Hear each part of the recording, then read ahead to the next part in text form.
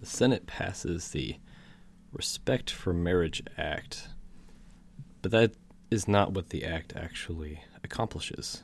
It is designed to expand regulatory control over largely religious institutions, and the actual premise for the act is also completely false.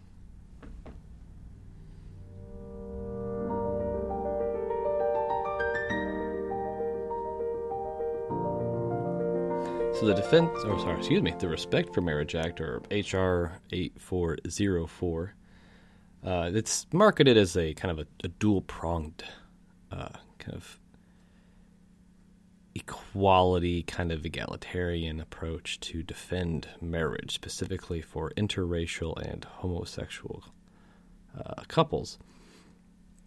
So the first thing to note about the act is that there is no threat against interracial or homosexual couples. So we're going to explore that first, because if that is true, which we're going to demonstrate, then the basic question, well, then what is the actual function and purpose of the act if it is not to do the thing that it claims that it's supposed to do? So the invented boogeyman or straw man of the some kind of movement against gay marriage, or especially interracial marriage, it's absurd that I even say those words, is entirely invented. The proponents for the bill like to cite Justice Clarence Thomas's opinion in the Dobbs decision in June of 2022 that overturned not just Roe v. Wade, but also Planned Parenthood v. Casey, which I have a separate podcast on that subject. But though it's very similar, the two circumstances, in the intentional obfuscation that's used. So in his decision, Clarence Thomas didn't attack those decisions. He drew deserved concern to the substantive due process doctrine that was used to come to those decisions. So he didn't express any personal dislike for gay marriage, or for the presumed right to contraceptive use when purchased by married couples, or to consensual private sexual activity between adults. But he did reference numerous cases that pertain to those specific things. But again, he didn't say that those cases in themselves, that the conclusion wasn't proper. It was part of a larger concern he had with substantive due process. And unless the moral relativists out there get too awfully excited about the values and virtues of substantive due process, merely because it sometimes aligns with a favorable outcome, though the road getting there is questionable, substantive due process is best understood in the Dred Scott decision that legalized human chattel slavery in the United States. So substantive due process is not a system by which the courts do great, wonderful, and marvelous things. It is a dangerous weapon, and largely it is very ideological.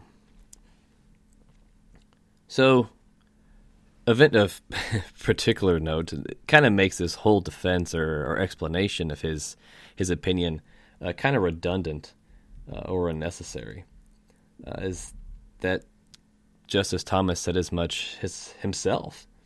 In his actual decision, he said that the court today declines to disturb substantive due process jurisprudence generally, or the doctrine's application in other specific contexts. He then goes on to list those other cases and says that the specific instance here, the Dobbs case, that the court's opinions were unique to abortion. So in his opinion, he excluded all of those other cases, including those that dealt with gay marriage, contraceptive use, and consensual sexual activity. Now, of particular interest, and of course his critics were very quick to seize upon this as some apparent hypocrisy, but Clarence Thomas didn't mention interracial marriage in his opinion, and the reason for that is because interracial marriage is not the same as the others, and it was not decided through substantive due process. So there was no point to mention interracial marriage because it simply didn't fit with the larger discussion there. But of course, Justice Thomas is married to a white woman and has been for a very long time. She is a successful political activist, although against generally the left, which earns her extra ire. But somehow that was construed as some type of hypocrisy because he, unlike the authors of the Respect for Marriage Act, didn't just automatically assume that race and sexual gender activity type things were synonymous and fungible and morally relative either. So there was and continues to be no actual basis for this act that can be logically grounded in fear or concern, at least not genuine fear. Artificial fear, sure, because the left has been beating that drum since the Dobbs decision that next they were going to come after racial components for some reason. Of course, it always, you mention race and it just strums the emotional propaganda that's been programmed into people for so long. And anything associated then with anything that is racially discriminatory just becomes fruit of the poisonous tree no matter what. So recognizing that the stated purpose of the act was completely unnecessary, that begs the question, well, then what is this act actually going to do? Well, a couple really interesting things. First, I would describe it as a Trojan horse. Historically, civil rights legislation has been used as a way to expand government regulatory control and power. There hasn't been a Civil Rights Act passed after, the Reconstruction era, really, that didn't have some increase in administrative power and a general increase in the federal government. Now, that's not to say that they're all bad necessarily, although many were and are, and I guess presumably will be in the future as well. But necessarily, the way that civil rights have been kind of redefined into entitlements or positive freedoms necessitates centralized government growth in order to impose those policies on the population. And this bill is no exception. So the first thing that's problematic, despite the flaccid amendments that were proposed, and I don't think at this point they've yet been adopted. They kind of pretended to give some religious exemptions and protections. In reality, they don't. One of the weirder things about the amendment and the act generally is that, the act itself made no reference to religious freedom. Of course not. But interestingly, even the amendment that was proposed by figures that we would then assume would be receptive to individual civil liberties, like the free exercise of religion, and more importantly, the lack of external religious imposition. It's not mentioned anywhere in the original bill, and the amendment structures religious rights in a very odd sense, where it names institutions, buildings, churches, locations. It pretty much lists every possible thing that could be construed as being in some way religious, while completely omitting individual American citizens. So that's strange, right? To determine that a particular freedom is not held to individuals, but only to individuals that, say, belong to a certain association with a certain legal classification that can or could not, may or may not be given or rescinded at will by the state. So essentially the religious rights of individuals, even by the amendment that's supposedly sympathetic to such things, is subjective to the arbitrary will of the state, and more so to unelected bureaucrats in the state. So how that would work, for example. 501c3 status, which is your tax-exempt status, means that you are defined by the IRS as a charitable organization.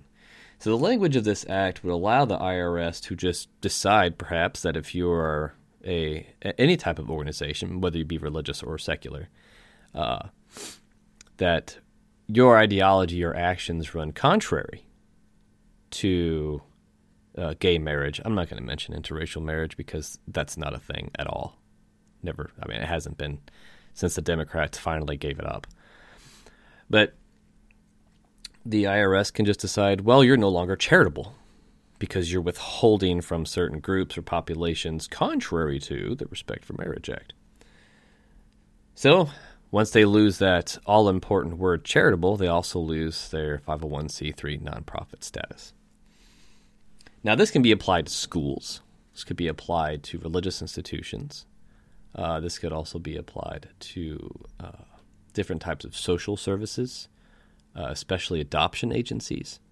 So what this turns into is a broader assault on the concept of a nuclear family, which, personal opinions and beliefs aside, even the science sycophants out there are forced to begrudgingly acknowledge that as of yet, the nuclear family has proven time and time again to be the most effective means of raising children.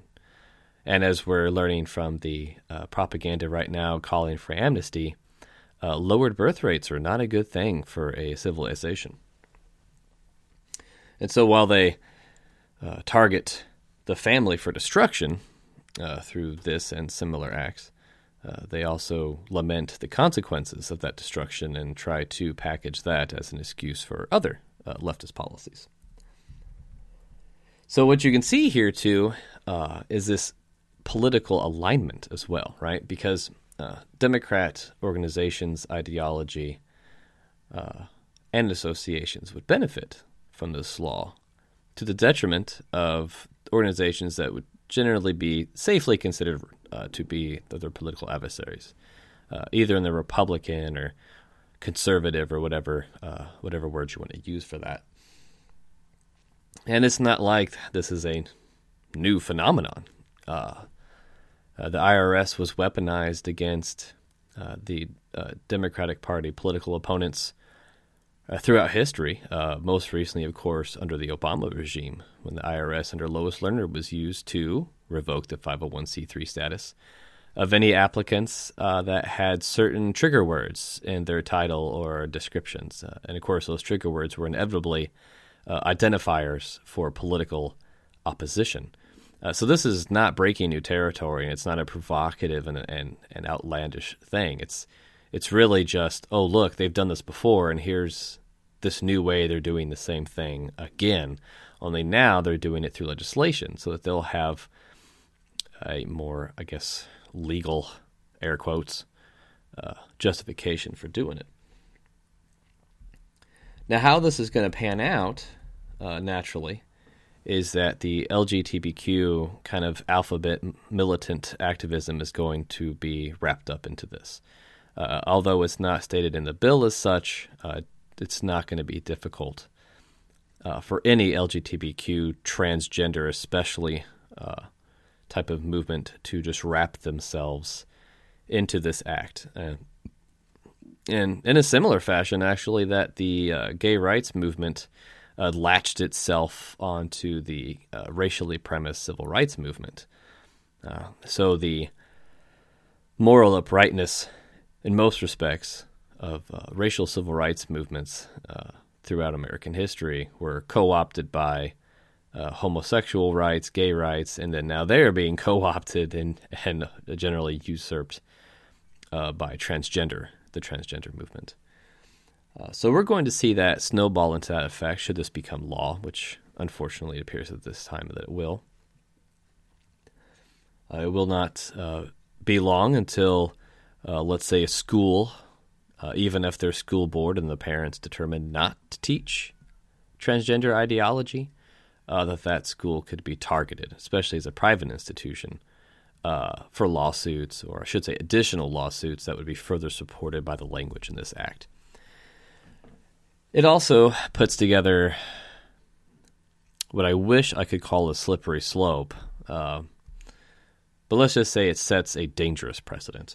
So the most articulate president in history, Joe Biden, articulated, I think, a respectable enough encapsulation of the kind of the philosophical moorings of this act. And he, of course, put these in a tweet because, it's 2022 and people don't really write books or give good speeches. They put out tweets and whatnot.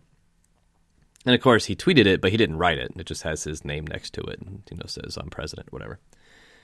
So Biden tweeted, "Love is love. An American should have the right to marry the person they love." So that statement means nothing. In fact, it is riddled with its own fallacies and absurdities. But it does align with the act that's currently under proposal. And it does this by defining marriage as any marriage that is valid in a state where the marriage was entered into, or in the case of a marriage entered into outside any state, if the marriage is valid in the place where the marriage is entered into, it could have been entered into a state.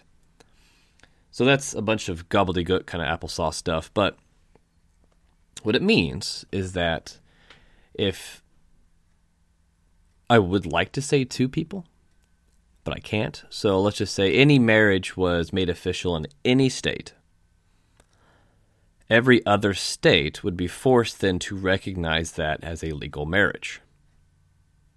So what the Act doesn't do is define marriage. In fact, the Act doesn't even specifically defend interracial marriage or gay marriage. Instead, it creates this very, very broad pseudo-definition where any state, if any marriage is considered official in any state, it must, through the force of the federal government, be recognized by all states. So, where does this get weird? Well, really quick. Of course, polygamist groups are very happy about this act. There's nothing in the language of the act that would actually make any anti-polygamy laws legal. According to the act, if one state, sorry Utah, but I'm going to use you because you know your history. Let's say Utah legalizes polygamy. Now all states have to recognize polygamy.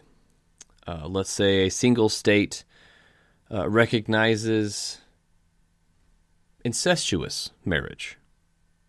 Now all states have to recognize incestuous marriage. And of course, the coup de grace, an adult-child marriage. Well, now all states have to recognize an adult-to-child marriage. So what this act does is it allows deep blue states like California to write the marriage laws for Oklahoma, Texas, and so forth, and vice versa as well. Although, in typical kind of political fashion, no such laws would be authored in red areas that would place impositions on blue areas. So therein lies the real danger here.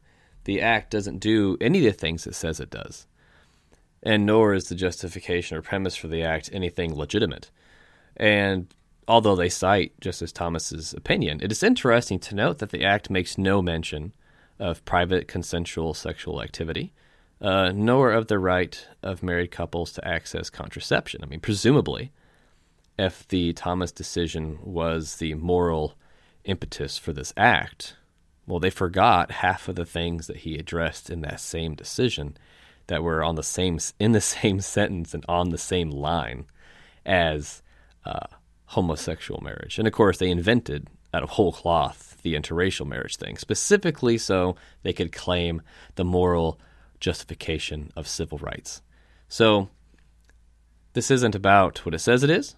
It is, as one can generally safely presume in virtually every circumstance, the act is a Trojan horse under the guise of equality and civil rights that at the end of the day will be weaponized for two things.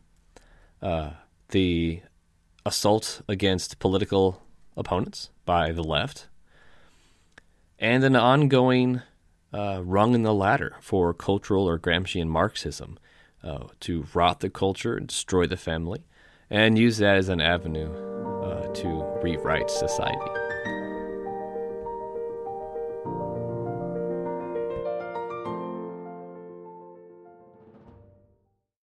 If you enjoyed this episode, please subscribe, share, and leave a 5-star review. The Shane Caraway Show is available on Google Podcasts, Spotify, Red Circle, and wherever you listen to your podcast. Also, visit 1787project.com to learn more.